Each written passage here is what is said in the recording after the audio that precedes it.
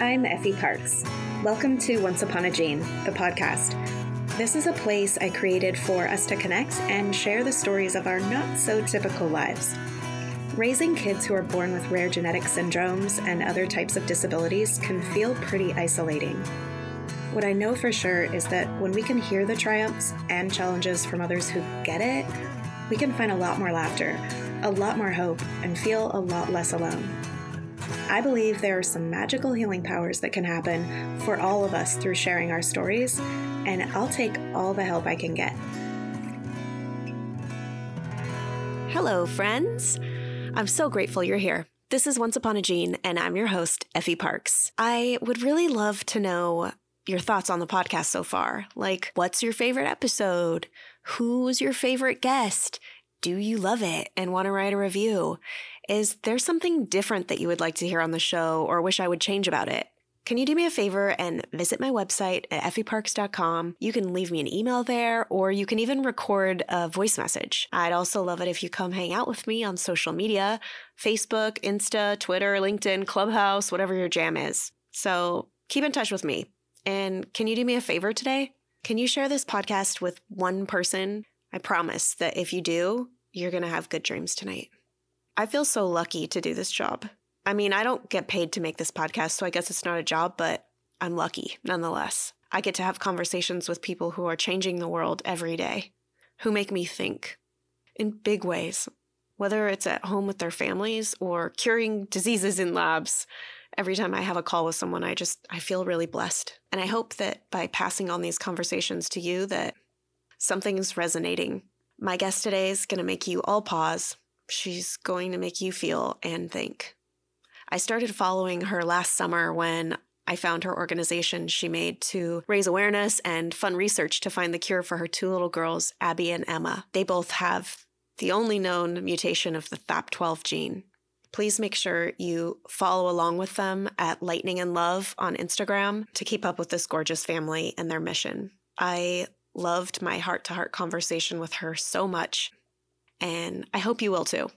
Please meet Mariah Gillespie. Hi, Mariah. Welcome to the show. Hi, Effie. Oh my gosh, I'm such a fangirl. I'm so excited to be here. Oh my gosh. Yay, me too. I'm obsessed with your Instagram, and we've been trying to get this recording done for like a year on both of us, so we finally made it. Finally made it, yes. Yeah, I was telling you earlier, I just expect myself and all of my guests to always cancel because that's just kind of the way the Rare Life rolls out. So yeah, well, I totally agree with that because I am one of those people that has to apologize over and over for forgetting to text back or email back because life is just so crazy and my brain tends to not always function on full cylinders. So thank you for your understanding. Same. I'm like the worst at responding to texts and emails. I should make an episode about it so people don't feel so bad. I like that idea.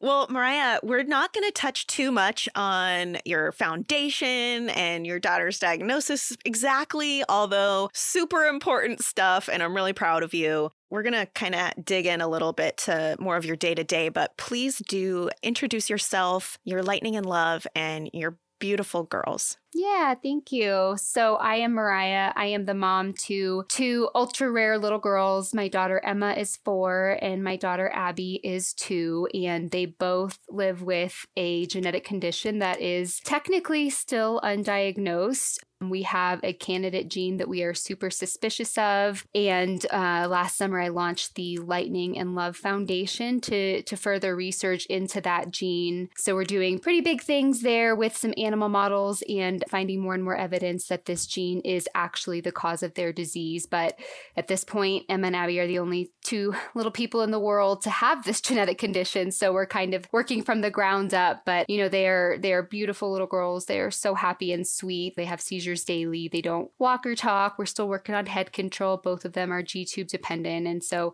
you know, we have all of those kind of typical struggles, but they are just the light of our lives and they're so much fun. And, you know, we're just pushing along and rolling with the journey here.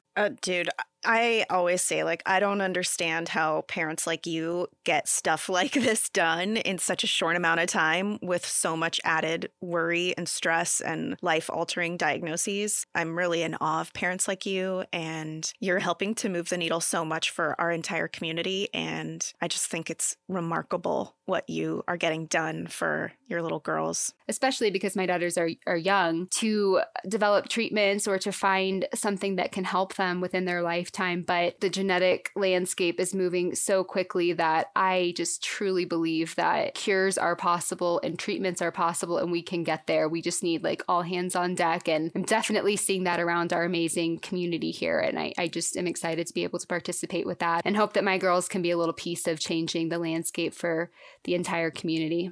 Why is it important for you to feel like you need to share your story and share such a personal side of your story to this community? Yeah, that has been so hard for me. Before I really started the foundation, we were a pretty private family. I've never been much into social media. And, obviously I want the world to know my girls for exactly who they are, but it was never really on my mind to share this story. And it started a little bit selfishly. I wanted to launch this foundation. I wanted to push research. I needed money. I needed fundraising. And that's what kind of got me started. It got me that push to start doing this. But as I started sharing more and more, it like opened my eyes to how amazing people really are. Being in a rare disease journey like this can be so isolating and lonely. You really don't feel like anybody else gets it until I put my story out there. And then I'm like, oh my God, like all these people get it. And instantly you have all of these best friends, I feel like, that I've never even met in person. And, I always kind of laugh, like my daughters are the only two people in the world with their genetic condition. Like we are so ultra, ultra rare. But my story feels so similar to other people's. Like your genes may be different, but so many stories are really similar. And so now that I've started sharing openly about our girls and our journey and just kind of the ins and outs of our life, I'm hooked. I want to share because selfishly, again, it provides so much support to me to have people letting me know that they've been through something similar and giving me suggestions on how they handled it or advice. But also, I want to be that for other people. I want people to look at our story and know that if you're going through a diagnosis day and it's the worst day of your life, like it can get better and it's going to be okay. And I want just the community to come together because we can drive research for so many diseases, just for ultra rare diseases in general. So there's just so many reasons why I feel so passionately about sharing our story. And I'm so excited to be able to do that on this platform now.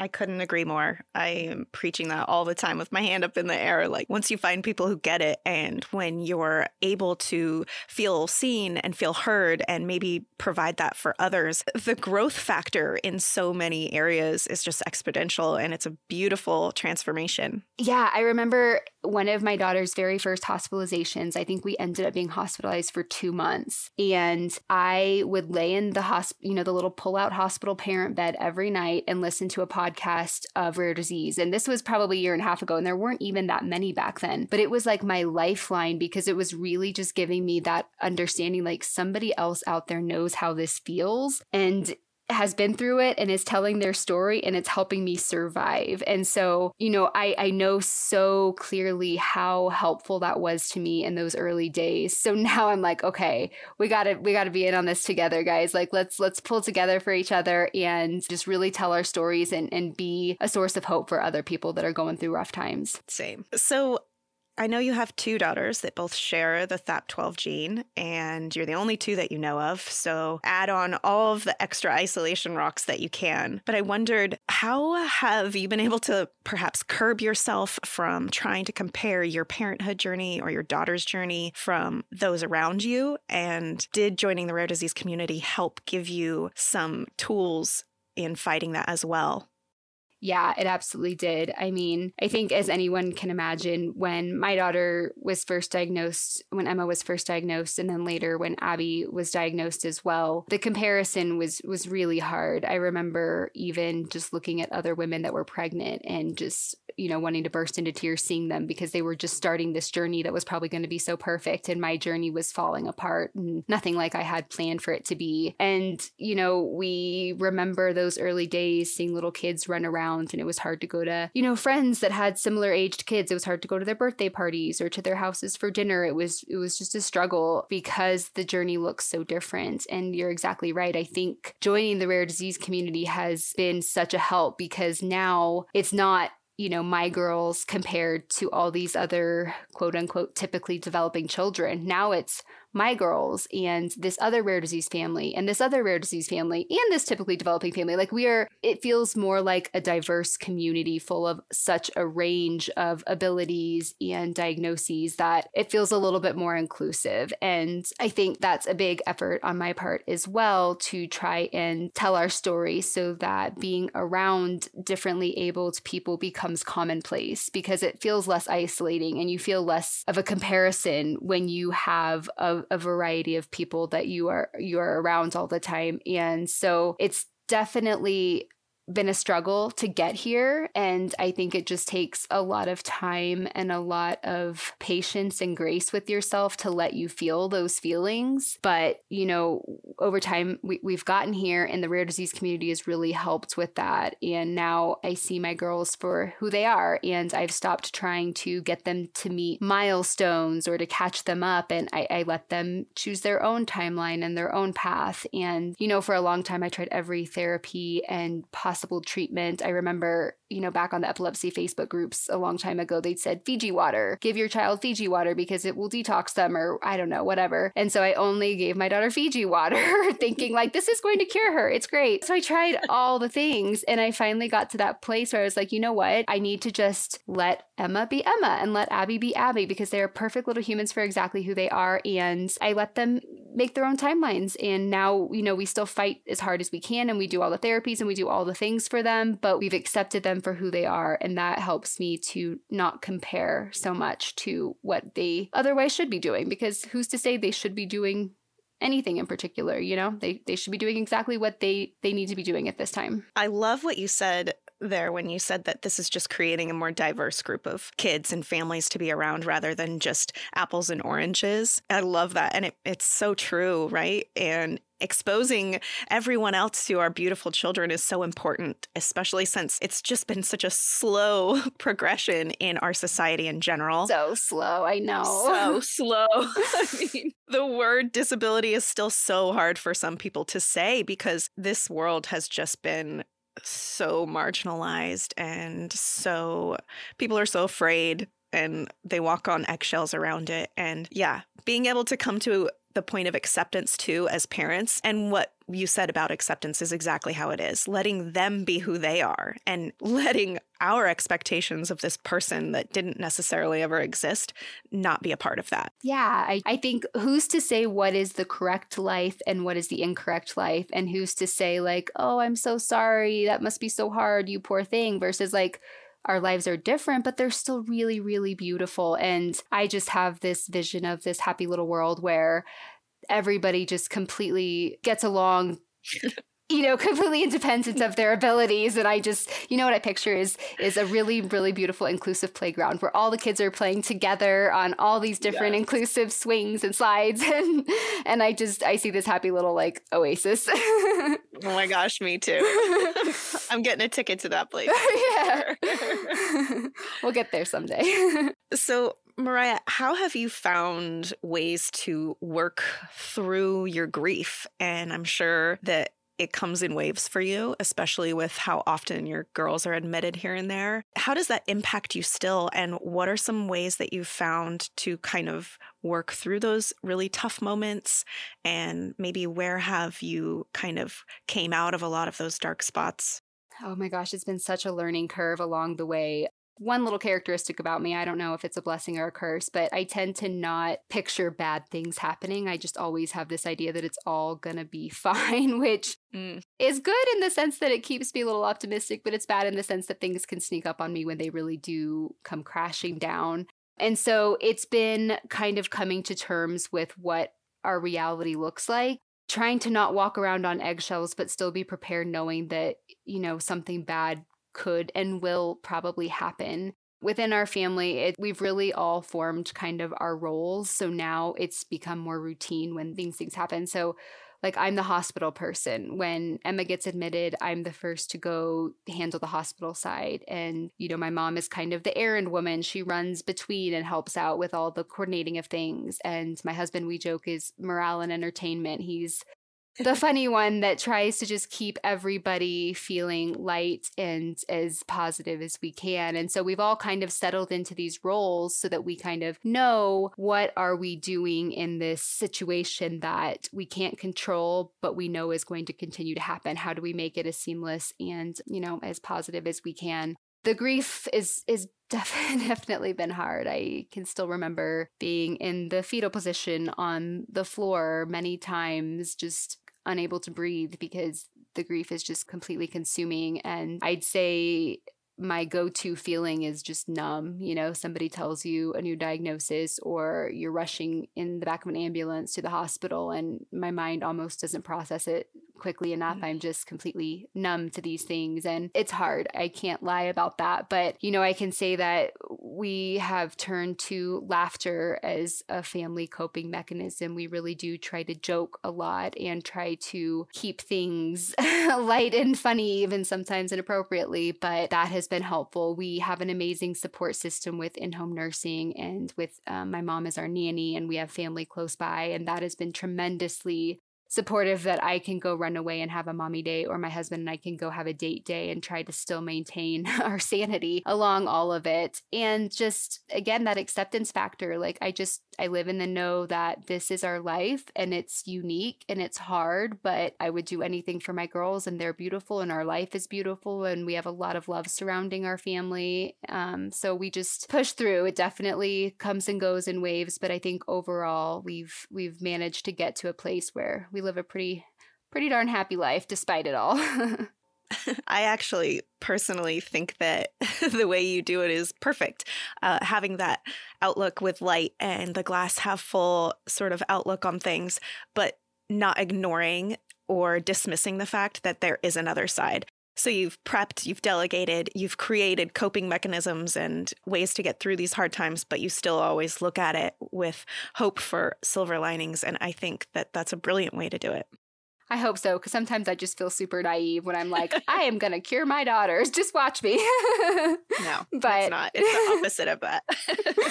No, but it definitely helps to not be overcome by grief all the time, to be able to see the positive and look on the bright side, but still have that, expectation that it's going to be hard again at some point here. Totally. What are some of the ways that you actually take care of yourself, just you, not including dates, not including anything? What do you do for yourself that you have to do all the time? I'm always really intrigued and inspired by the way others take care of themselves, and I like to cafeteria choose those for myself. So I want to know what you're doing. I live in the bathtub. I try at least daily. In the evenings, I tell my husband, all right, I'm getting in the bath. And usually it's like, oh, how long are you going to be in there? Because I take as much time as I possibly can until I hear like a baby crying or something. But I go in there usually with a book and I, do my little bubble bath and all my things, face mask sometimes. And the sound of the water kind of blocks out everything and is white noise that kind of lets my brain calm a little bit. And then just trying to turn off my brain as much as possible. I do try meditation here and there. I'm terrible at it because turning off my brain is like an impossible task, but I'm working on it. But yeah, just taking that time completely isolated behind a door, water going, book in hand, and just trying to decompress a little bit. I love that you do that every day. That's so important to be consistent. That's my go-to, yeah. Every time I get in the bathtub, I'm like, why am I not doing this every day? Yeah, I know my poor husband, because every day I'm in there. And so I'm running away for half an hour. How long is it going to be? Yeah.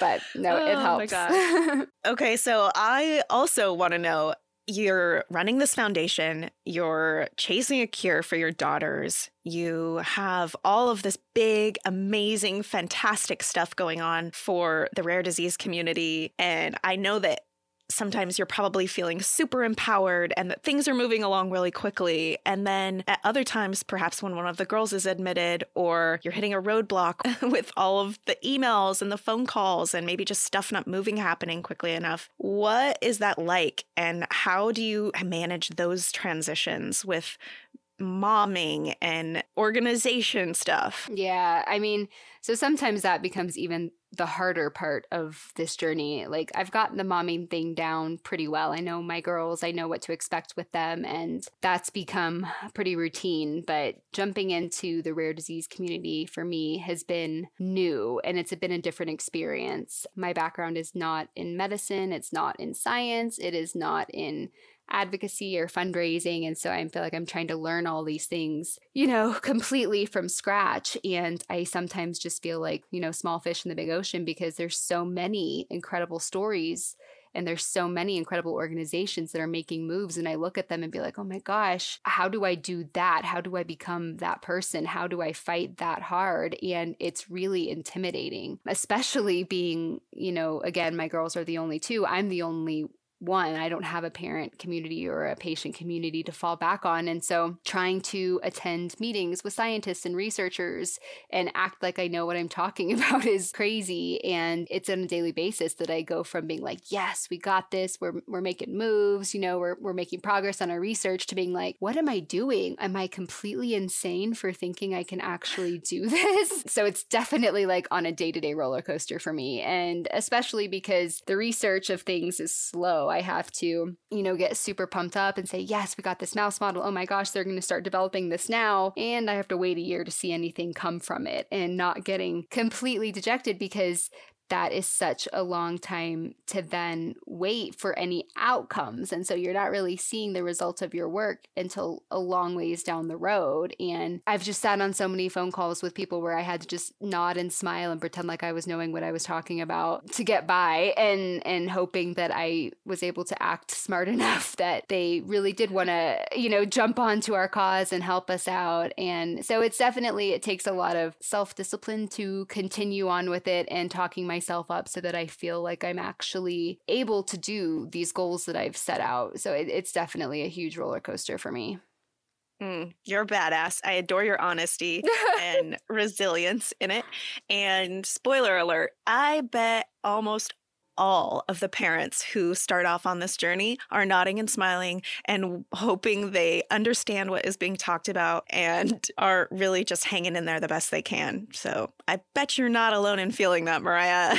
And there's a lot of people who don't make it to the table the way you are. Thank you so much. Yeah, I mean, I look up to so many other organizations that are just doing amazing things, and they've been my biggest inspiration and also my biggest teachers. I'm trying to emulate so many of the things they're doing, and I think that's a big part of this journey as well, is how can we make this just a generic step-by-step process? If you get a new diagnosis, do this, this, this, and it will lead you to the best possible chance for a treatment. Like, we're learning, all of us, all these communities and all these different organizations are learning how to make this a more seamless process, and I'm excited for that to happen for future generations of rare disease families, because I definitely believe it's possible. Totally. That's on my to-do list, to make a masterclass with all of the parents and families and organizations like you in making step-by-steps. Who is a rare disease advocate that you love so much? So last night, as I was preparing to chat with you today, couldn't sleep, decided to look up one of your podcasts and stumbled on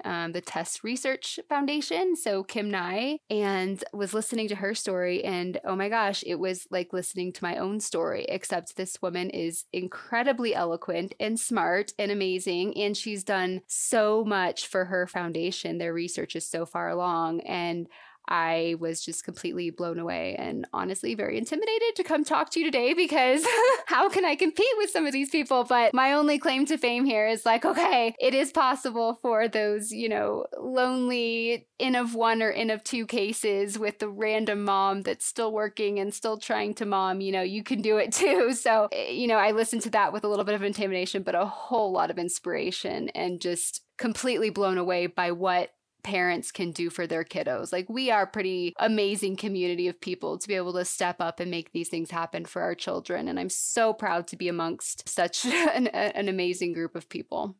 Yes, Kim Nye is incredible. And I thought of her actually a while back when I found out you had 2 daughters. And my girlfriend Jill, who's been on the podcast too, also has 2 kiddos with the same diagnosis. And you're all you should all have a little Facebook club. Yeah, it's like I felt like there's nobody else in the world that has this where they both have these 2 kiddos that have never had these diagnosed, conditions. And now I'm like, we have a community of us. Let's hang out. Yeah. Well, I know that Jill and Kim would welcome any sort of communication from you in any capacity because they're both just such beautiful and graceful and wonderful, smart women. So I'm glad you found that. That's awesome. What lesson that was the hardest to learn are you most proud of? It really is that acceptance piece, because I think that it would be so easy to fall into a place where I did constantly compare to other children that were more typically developing, or fall into a place where I felt completely alone, or I was sad, or I was always consumed by worry and grief, because those are very justified feelings to have in this situation. But my proudest, I think, accomplishment is that as a family, we have gotten to a place where we completely and wholeheartedly accept our girls for who they are and for the journey that they are on. And we love them for them. And we laugh and we hang out together as a family and we joke, and we're just really happy. And I think that's an accomplishment. Just being happy is an accomplishment, because life has thrown us such crazy curveballs that it would be so easy to let them destroy us. And I'm very proud that we haven't, that we've survived, and not only survived, but we've thrived. Yes. That's a huge one to conquer and can take people years, if ever. So that's a really big accomplishment, and I just love it so much because that stuff can sting, and finding the rebirth in it and how much it can refresh everyone and enrich your family is just such a goal to try to reach, because it really does fuel you. Yeah, it definitely does. I've learned so much from my daughters over the past 4 years. I'm a completely different person than I was before them, and honestly, in a much better way. They've given me so much perspective, and they have taught me what's really important in life and what to focus on, and what love really is, what unconditional love is, without any form of judgment. And I feel that for them, but I also feel that for the world a bit more broadly, and for our community especially. So I'm very lucky that they chose me to be their mom, because they've given me a huge gift in what they've taught me. Well, Mariah, I just have one last question. I would love if you could leave anyone listening a piece of advice, especially if they're just beginning this journey. Yeah, I think my biggest piece of advice is you are not in this alone. We have a community, an amazingly welcoming community. If you are starting your diagnostic journey, or if you are in the middle of it and feeling lonely, reach out to, me, any of us. We always want to connect with people that are going through a hard time, that are going through similar journeys. We are all in this together, and I really believe that by coming together as a community, we are going to make amazingly big changes in the lives of our children, and in the lives of each other as caregivers, being a support network for each other. And I feel so lucky to have found this community, and I would love and feel honored to, be a support for anybody else going through a hard time. Thank you so much. You can contact Mariah at lightningandlove.org to learn more about her organization, or just message her like she said. Mariah, thank you so much for being my guest today. I loved chatting with you, and I've loved getting to know you over the last however long of social media, and I think you're amazing, and keep going, girl. Thank you so much, and you're amazing too. Thank you for what you're doing and sharing our stories. I hope you've been enjoying this podcast. If you like what you hear, please share this show with your people, and please make sure to rate and review it on iTunes or wherever you get your podcasts. You can also head over to Instagram, Facebook, and Twitter to connect with me and stay updated on the show. If you're interested in sharing your story, or if you have anything you would like to contribute, please submit it to my website at effieparks.com. Thank you so much for listening to the show and for supporting me along the way. I appreciate y'all so much. I don't know what kind of day you're having, but if you need a little pick-me-up, Ford's got you.